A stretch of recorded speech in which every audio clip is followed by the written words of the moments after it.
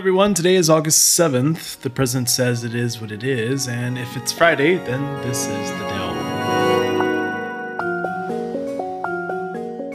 We do a lot of calculating here at the Delve, and today marks 905 days. 905 days since the Stoneman Douglas High School shooting in Parkland, Florida.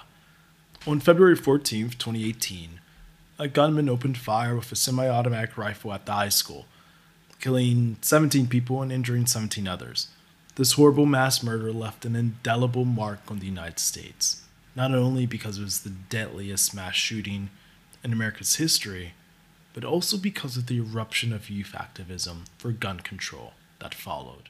The students' movement is crashing the Capitol. I'm 14. I shouldn't have to think about getting shot in my school. We're going to make a statement that teenagers can't change the world and that these things really can't happen without somebody doing something. The people in the government who were voted into power are lying to us. And us kids seem to be the only ones who notice and are prepared to call BS. Politicians who sit in their gilded House and Senate seats funded by the NRA telling us nothing could have ever been done to prevent this. We call BS. That us kids don't know what we're talking about, that we're too young to understand how the government works. We call BS. Many student survivors criticized the response from politicians and asked them not to offer just prayers and condolences, but to take action to prevent more students from being killed in school shootings. Some students launched groups and rallies, and this was really just the beginning of the momentum for youth activists all across the country. Around the world is planning to skip class tomorrow to protest against climate change. The protests are planned in more than 130 U.S. cities and in about 90 countries around the world. Greta Thunberg is one of the leaders of that movement, and we've just learned that she has now been nominated for a Nobel Peace Prize. Way too long, the politicians and the people in power have gotten away with not doing anything to fight the climate crisis. But we will make sure that they will not get away with it any longer. And the Green New Deal resolution put forward by Ocasio-Cortez and Senator Markey earlier this year did exactly that. It calls for getting America off of fossil fuels and stopping climate change, the creation of a massive labor force, tens of millions of good, high-paying jobs in the process, and the virtual elimination of poverty as well. We are now in the era of March for Our Lives, Black Lives Matter, Greta Thunberg, and women's marches, and it doesn't stop there. The midterm election will be determined by young voters. The campaign's so-called Dean's List, a group of young volunteers, Hi, how's it going? say they became engaged after seeing how Parkland, Florida students became politically active. The Parkland shooting happened, and then it really became clear that youth had a place in politics. And that you think Parkland was part of that flip being switched? Oh, totally. Definitely. 40% of people under the age of 30 say they definitely plan to vote Tuesday. That's a significant jump from 23% in 2014 and 31% in 2010. Former presidents, we turn now to a new generation of civil rights activists committed to picking up the torch. We need someone to spearhead it. No justice! On the streets of America this week, that next generation is emerging. So what is it about this generation that sets them apart? Is it a product of political circumstances? Is it the access to information and networks via social media? Do they genuinely just care more? I thought I might as well just ask. I sat down with Hannah Zimmerman, the youngest appointee to the Democratic Convention and New York's youngest elected official. She co-founded the Institute for Civic Organizing, a youth-led think tank reimagining how people learn to interact with government. I was also joined by Frances Schroeder, their communications director. TICO has created America's first standardized academic organizing curriculum, BOCO. The curriculum, lesson plans, and assignments cover past and present social movements, research methods, and leadership and conflict resolution skills. These topics are curated for primary, secondary, and post-secondary students. And here we are, discussing their incredible work. Hey, Hannah and Frances, thanks for coming on to the Delve. How are you today? Hi, good. Thank you so much for having us today. Absolutely. I am so incredibly impressed with this organization and each of you. Can you tell me a little bit about how you got started and kind of what organizing means to you. I'm trying to find the right way to describe it. No, it's just I talk about it all the time. And Frances knows it all. Yeah, Frances has heard me say the same like selling point like every day for like a month at this point. So I'm trying to find like a new way to describe it. A new approach. Yeah, exactly. A new approach. That's actually a great description in and of itself. I guess the original idea for TICO came out of Prince and I both go to Stanford, but we actually didn't know each other before TICO. But my first 2 years, I spent a lot of time working as like a teaching assistant and lecturer, designing classes about political organizing and teaching them in the classroom. And that was a really rewarding experience for me. And it was definitely interesting to be doing that at a school like Stanford, which has such a heavy like tech background. And that's what a lot of people associate it with, because I was beginning to think about the word innovation. And it was so interesting to me that, you know, that word is something that's so confined to business and tech. And no one really associates the word innovation with the public sector or government and things like that.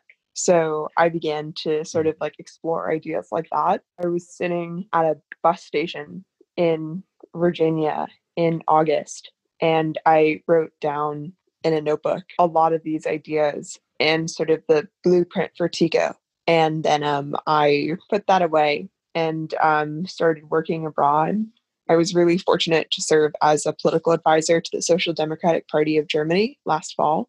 So I was working with German politicos on how to use Facebook, how to design political communication techniques, things like that. That was where I started again playing around with these ideas of innovation, of government institutions, things like that.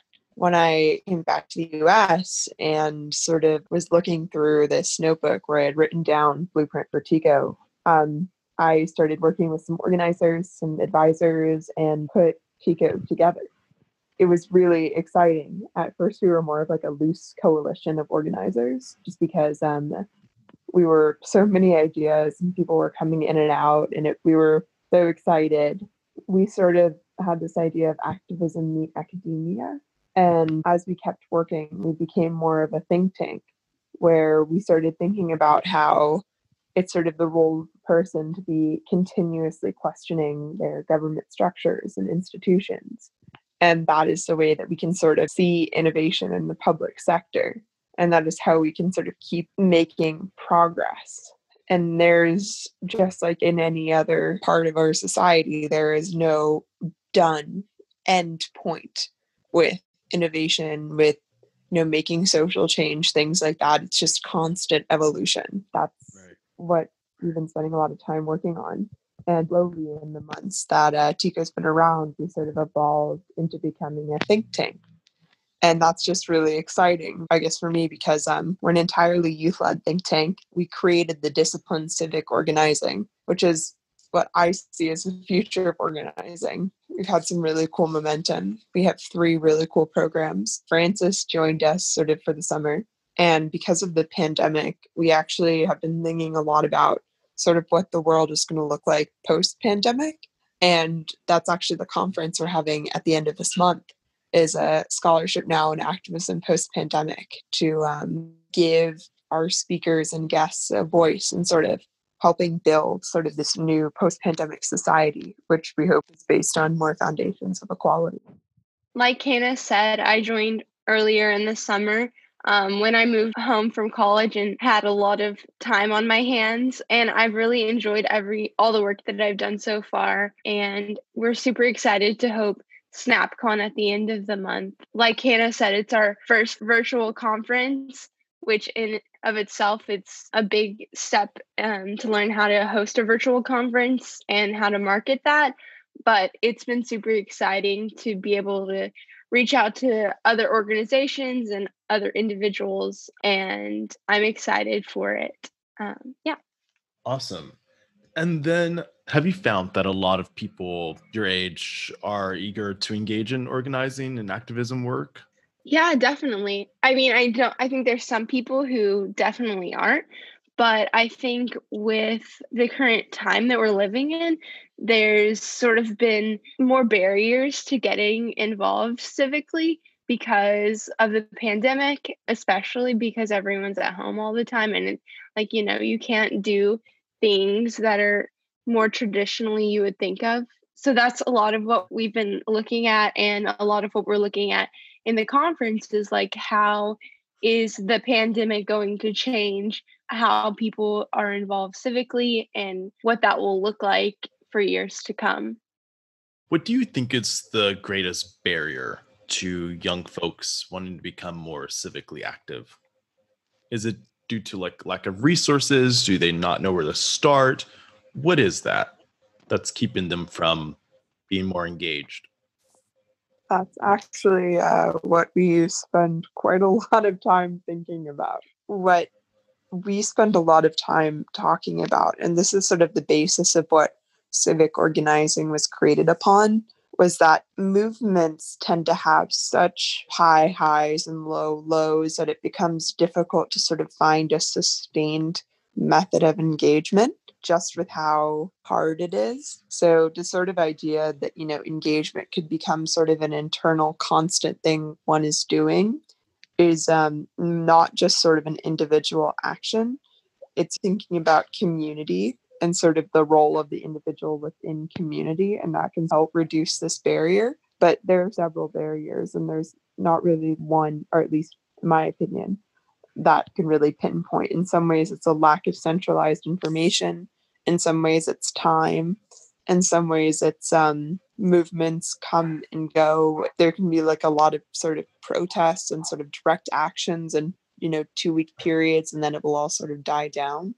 I come from a sort of campaign background, and the thing about campaigns is, if you're a campaign staffer, there'll be like 12 job opportunities one time, and then 6 months from now there'll be nothing. So it's just sort of a very sporadic world, and that can make organizing stressful and unpredictable. But sort of the idea that it could be sort of standardized and like a constant part of people's life would be really wonderful, because, that's how we can sort of, reduce this sort of feeling of division between people and their politicians, and hopefully reduce more barriers to entry with that.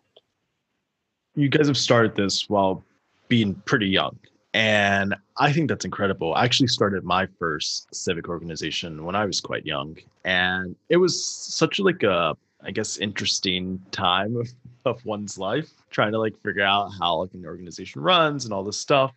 But one of the things I like found that there was like often pushback. And sometimes it was like, oh, but you're so young, you might not know what you're doing. Oh, you have to, work for a few campaigns, or, you don't really have the experience to kind of pull this off. My organization ended up, doing really, really great stuff, registering hundreds of thousands of people and being involved in lots of different campaigns. Have you guys experienced any pushback, maybe against the idea of civic organizing, or personally because, you're so young? Yeah, I think, Hannah, you might have more to say about this, but in my work so far, I haven't received a ton of pushback. I think right now it feels like a lot of the political climate and the political conversations that are going on right now are dramatically changing in some ways. And I think something like TICO is incredibly important and something that people are increasingly more interested in supporting and in being involved in. Right. Definitely. I guess when I was like 16 and things, like when I was first sort of getting started, I was really into Bernie Sanders and I was in high school. I faced more of that, but I actually have kind of found the opposite, and that's, I guess, sort of my more personal experience. But I spent a lot of time like in the spotlight as an adolescent for the activism I was doing. And I'm really thankful for sort of the doors it opened and things like that. That's definitely a lot to put on sort of young people to feel, to have like the responsibilities of an adult And it was definitely hard when I got to college. I was originally a year above Frances. I took a gap year this past year to work on TICO. I sort of got to campus and a quarter of the incoming freshmen already knew who I was. I sort of felt like I already had this reputation and, it was harder for me to, spend as much time doing the personal growth and development I wanted to do in college as much as defending the work I did in high school. That is in some ways the downside of public facing careers is it's really important to do this kind of work. But, it also can sort of create a paradox. And you can see this in a lot of why movements fail, which is the spotlight is in many ways like a drug. It can sort of, turn people in the wrong ways or turn people off, things like that. Activists can sort of accidentally become celebrities, and it sort of contributes to why movements have such high highs and low lows. And that's in many ways why TICO exists, to sort of help standardize this idea of engagement and civic organizing so that there aren't all of these factors, because media cycles just shift. That's just the nature of the world. If there's a lot of push around gun control, that'll sort of die down and there'll be pushes around other issues. But if there's sort of this consistent desire, this consistent way of making meaningful change, perhaps on the local level, perhaps through the internet, perhaps in the classroom, you don't have to rely on the media so much. And that can, in some ways, reduce the barrier to entry that we were talking about earlier. What's happening in the world right now where young people are not just being part of, the organizing, but they're leading the organizing? What is that shift? What's happening? Talk to me. I think it's always the responsibility of young people to sort of take that first step. It's because, young people have more time. They have the privilege of, I guess for young people right now, no one's allowed to go to school. So, you have all this sort of like time and freedom from, sort of economic constraints. And I also think that it's sort of the role of the youth to create the society that they want to be a part of, because they're going to have the longest time to engage with it. I think it's awesome. And I also think that one of the cool things about sort of the organizing sphere or sector is it doesn't depend. It's not like other industries or things like that, where the person with the most experience is in charge, or, the person with the most experience has the most say. It's really a fluid space. You can think about lived experiences as well as energy, as well as engagement. That's a lot of why young people can find such a home. You could have been doing this for 10 years or 10 days, and you'll be doing, similar work. Frances, do you have anything to add? Yeah, I totally agree with everything Hannah said. And I think another thing that has really allowed young people to be engaged is obviously social media, because it's connecting people all over the world. It's allowing for a platform for organizations like TICO to flourish, and it's allowing for people to connect with other individuals and movements and to hear from other people. And I think it's just really added to a lot of fuel to the fire of young people being involved in civic organizing. It's a really powerful tool. Like, obviously there are potential damages that can come from social media, but I think a lot of what we want to do is to help people learn how to use social media most effectively. And when used that way, it can be really powerful. And then TICO is on a mission to integrate activism and academia.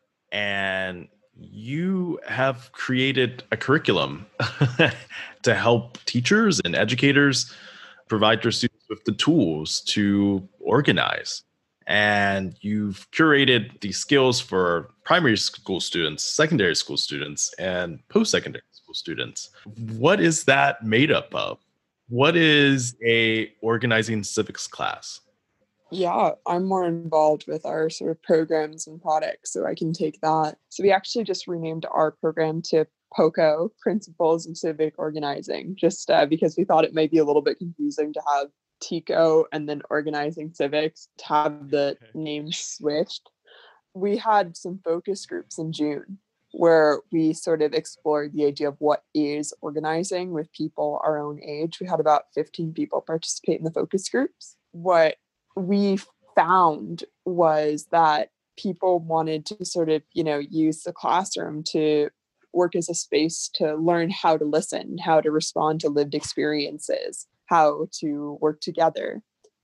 And perhaps the most interesting comment we got is that people wanted to use the classroom as a vehicle for making change, rather than, using the classroom as a vehicle to teach how to make change in the future.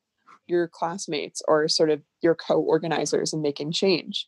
And when reaching out to sort of our faculty network of people who advise us either more or less officially, we're a part of the Bonner Social Action webinar, which is a group of social action educators who sort of come together to talk about how to teach organizing.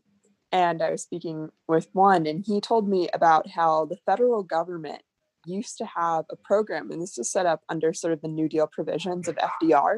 They used to sort of give grants directly to communities and educators in classrooms to do engaged change-making work on the local level as like a provision of the federal government. And what happened was they started making too much change. His program was too successful.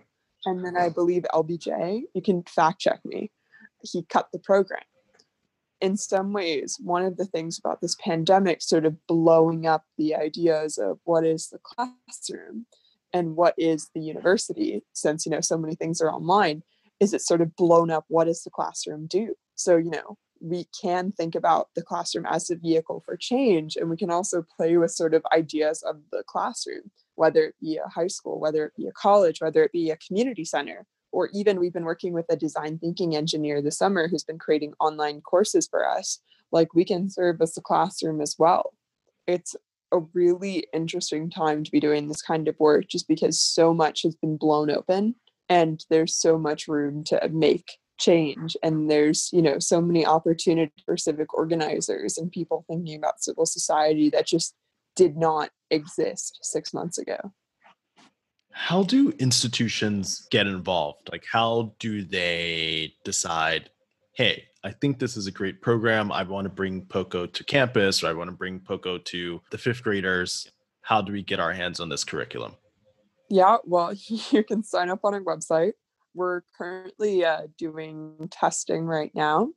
We have our first fellowship class this summer, and this fall we're going to be working with Michigan State University to sort of test our program across their extension schools, which are in different urban, suburban, and rural areas, to continue to do this work. And hopefully by next year, we will have curriculum that's available for educators. And we use the term educators rather than teachers to be a more sort of inclusive word. The most you could do is sign up. You can take a beta test. We're currently beta testing our local government program and our digital democracy program. So you can explore two of our other programs. You can come to our conference to meet like-minded educators. Frances, I started pitching. Do you want to take it away? I actually want to come back to the conference and talk a little bit more in depth in a little bit. So don't give away too much of the good stuff yet. I want to talk a little bit about the article that you published in ID. And I got to read it yesterday and I was like, whoa, this is like really, really good, easy, concrete stuff that folks can do. Tell our listeners a little bit about the article that you guys published. Yeah. So that was me. TICO was more of a loose coalition of organizers for the first 5 months of our operation. It's crazy to me that we're only 7 months in. Yeah, just how much we've gotten done. Someone on our team was like, hey, I have a Vice connection. And so we pitched this op-ed to just think about what is civic engagement during a pandemic and sort of how to be civically engaged during a pandemic. The Vice editor really liked it. I love the idea of blending things, obviously activism meet academia. So sort of within the article, we had concrete steps when sort of thinking about organizing, things like that. I am a digital organizer sort of by trade. A lot of those steps came a little bit more naturally for me just because I've been working with the internet as a space for change for 4 years now. The other thing is that we have a course sort of embedded within the article, which is our Introduction to Digital Organizing. And this is something I developed while I was in Germany. So this has been translated, and it's currently used all over Germany by the Social Democratic Party. And it was a course that was sort of meant to bring people into thinking about the internet as a space for change without, going too in depth or, sort of scaring people away. What was really fascinating to me about this course is that whenever you take our class online, I get an email like someone has signed up to take your course. The people who signed up to take our course were all over the world, and they were all ages. Oh, wow. Yeah, we've had like 40 or 50 people sign up through the article. Like we had someone in rural Iceland take our course. I was like, what the heck? Oh, wow. So just insane to me that civic organizing is, well, at the current moment, we don't have the facilities to expand past the US, but it's just insane to me how sort of these skills are not just confined to, what one would think of as a traditional student in either K through 12 schools or college, but, sort of people of all ages want to learn these skills, want to sort of develop these projects. And in some ways, that's another thing the pandemic has shown us, just about how many things have been blown open. You guys have a conference coming up, and I want to hear all about it. And I want to see what we can tell listeners to how they can get involved as well. Yeah, we have our very first virtual conference coming up on August 29th. It is called SnapCon, like we talked about earlier, Scholarship Now and Activism Post-Pandemic. The best ways to get involved are on our website and on our social media. The conference was born out of a desire and a need that we felt to bring together community members, including like students, educators, and anyone interested in civic organizing, to allow and build the foundation for civic organizing that is innovative and sustainable. And we have a really cool online platform that'll allow for like breakout rooms and question and answers. Like, obviously, we would prefer to have an in-person conference, but that's just not feasible right now. So the online platform that we're using allows us to do the most that we can virtually. We'll have notable guest speakers, and attendees can forge relationships and coalition build with other attendees and learn about TICO and all of our products and become a part of our community. So we're super excited, and I think it'll be a great conference. That sounds awesome. And you said it's August 29th. Yes. Okay, just writing that down in my notebook so I can register. Yay! Yay! Of course. And then I guess, is there anything that you would, want to tell our listeners? Is there anything else, whether about TICO, anything? Our call for all opportunities goes live today. So anyone who wants to sort of join the team in the fall. We know that a lot of people have been displaced from their schools, communities, are considering taking time off, things like that, and can always find a home in TICO. That is incredible. It's like you were saying, especially because of the displacement and the kind of like how unpredictable everything is. TICO sounds like a nice home. So I support that. That's great. Well, Hannah, Frances, thank you so much for taking time to speak to me on the Day Off today. I really appreciate it. This was incredible. Thank you so much for having us. It was so nice to talk. Yeah, that was so kind. Thank you. We really love the opportunity to talk about the work we do. Yeah, it's amazing. Thanks so much again. We'll be right back. Do you like candles? What about fun ones that make you feel good? Etta Arlene candles are handcrafted vegan soy candles made in super small batches with lots of love. They smell good and have awesome messages on them for you and your friends. They make great gifts for all of the amazing people in your life. Check them out online at ettaarlenecandles.com. Well, the Republicans have given up on us. The federal boost of unemployment benefits expired July 31st for the tens of millions of Americans now out of work due to the coronavirus. Last week, Republicans published their bill to continue this unemployment boost, although cutting it from $600 to $200. and now it's $0, as they've left Washington without passing any unemployment extension. A new poll shows more than 50% of voters under 35 do not have the resources or knowledge necessary to vote by mail. Aside from being in the middle of a pandemic, a lot of young voters may be voting for the very first time. It also doesn't help that every state has different voting rules. For example, while you can register to vote online in New York and Michigan, you can't register online in Texas or Arkansas. Different states also have different registration and ballot deadlines. With the election 88 days away, if you or someone you know needs to register to vote or request a mail-in ballot, you can go to thedelfpodcast.com and register online. I'd recommend you do that today. The president has done it again. He's done it again. His TV appearance drew a 33% viewership bump, but probably for all of the wrong reasons. The president had an unusual interview with Axios that appeared on HBO this past Monday, and oh boy, were there some treats in there. Take a listen. There are those that say, you can test too much. You do know that. Who says that? Oh, just read the manuals, read the books. Manuals? Read the What books. manuals? Read the books. What books? What testing does Who- no, I'm is sorry, it shows, wait a minute, who John, said- let me explain. What testing does, it shows cases. It shows where there may be cases. I've covered you for a long time. I've gone to your rallies. I've talked to your people. They love you. They listen to you. They listen to every word you say. They hang on your every word. They don't listen to me or the media or Fauci. They think we're fake news. They want to get their advice from you. And so when they hear you say everything's under control, don't worry about wearing masks, I mean, these are people, many of them are older people, What's Mr. your President. definition of control? Yeah, under the It's giving them a false sense circumstances of right security. now, I think it's under control. I'll tell you what. How? 1,000 Americans are dying a day. They are dying. That's true. And it is what it is. But that doesn't mean we aren't doing everything we can. When I took over, we didn't even have a test. Now, in all fairness, why would you have a test? There was no test. The virus for didn't this. exist. How would you have a Excuse me, I was test? going to say. Okay. Death is going up now, Okay, and it's 1,000 a day. If you look at death. Yeah, it's going let's up look. again. Let's look. Daily death. Take a look at some of these charts. I'd love to. We're going to look. Let's look. And if you look at death. Yeah. It started to go up Here's again. one. Well, right here, the United States is lowest in numerous categories.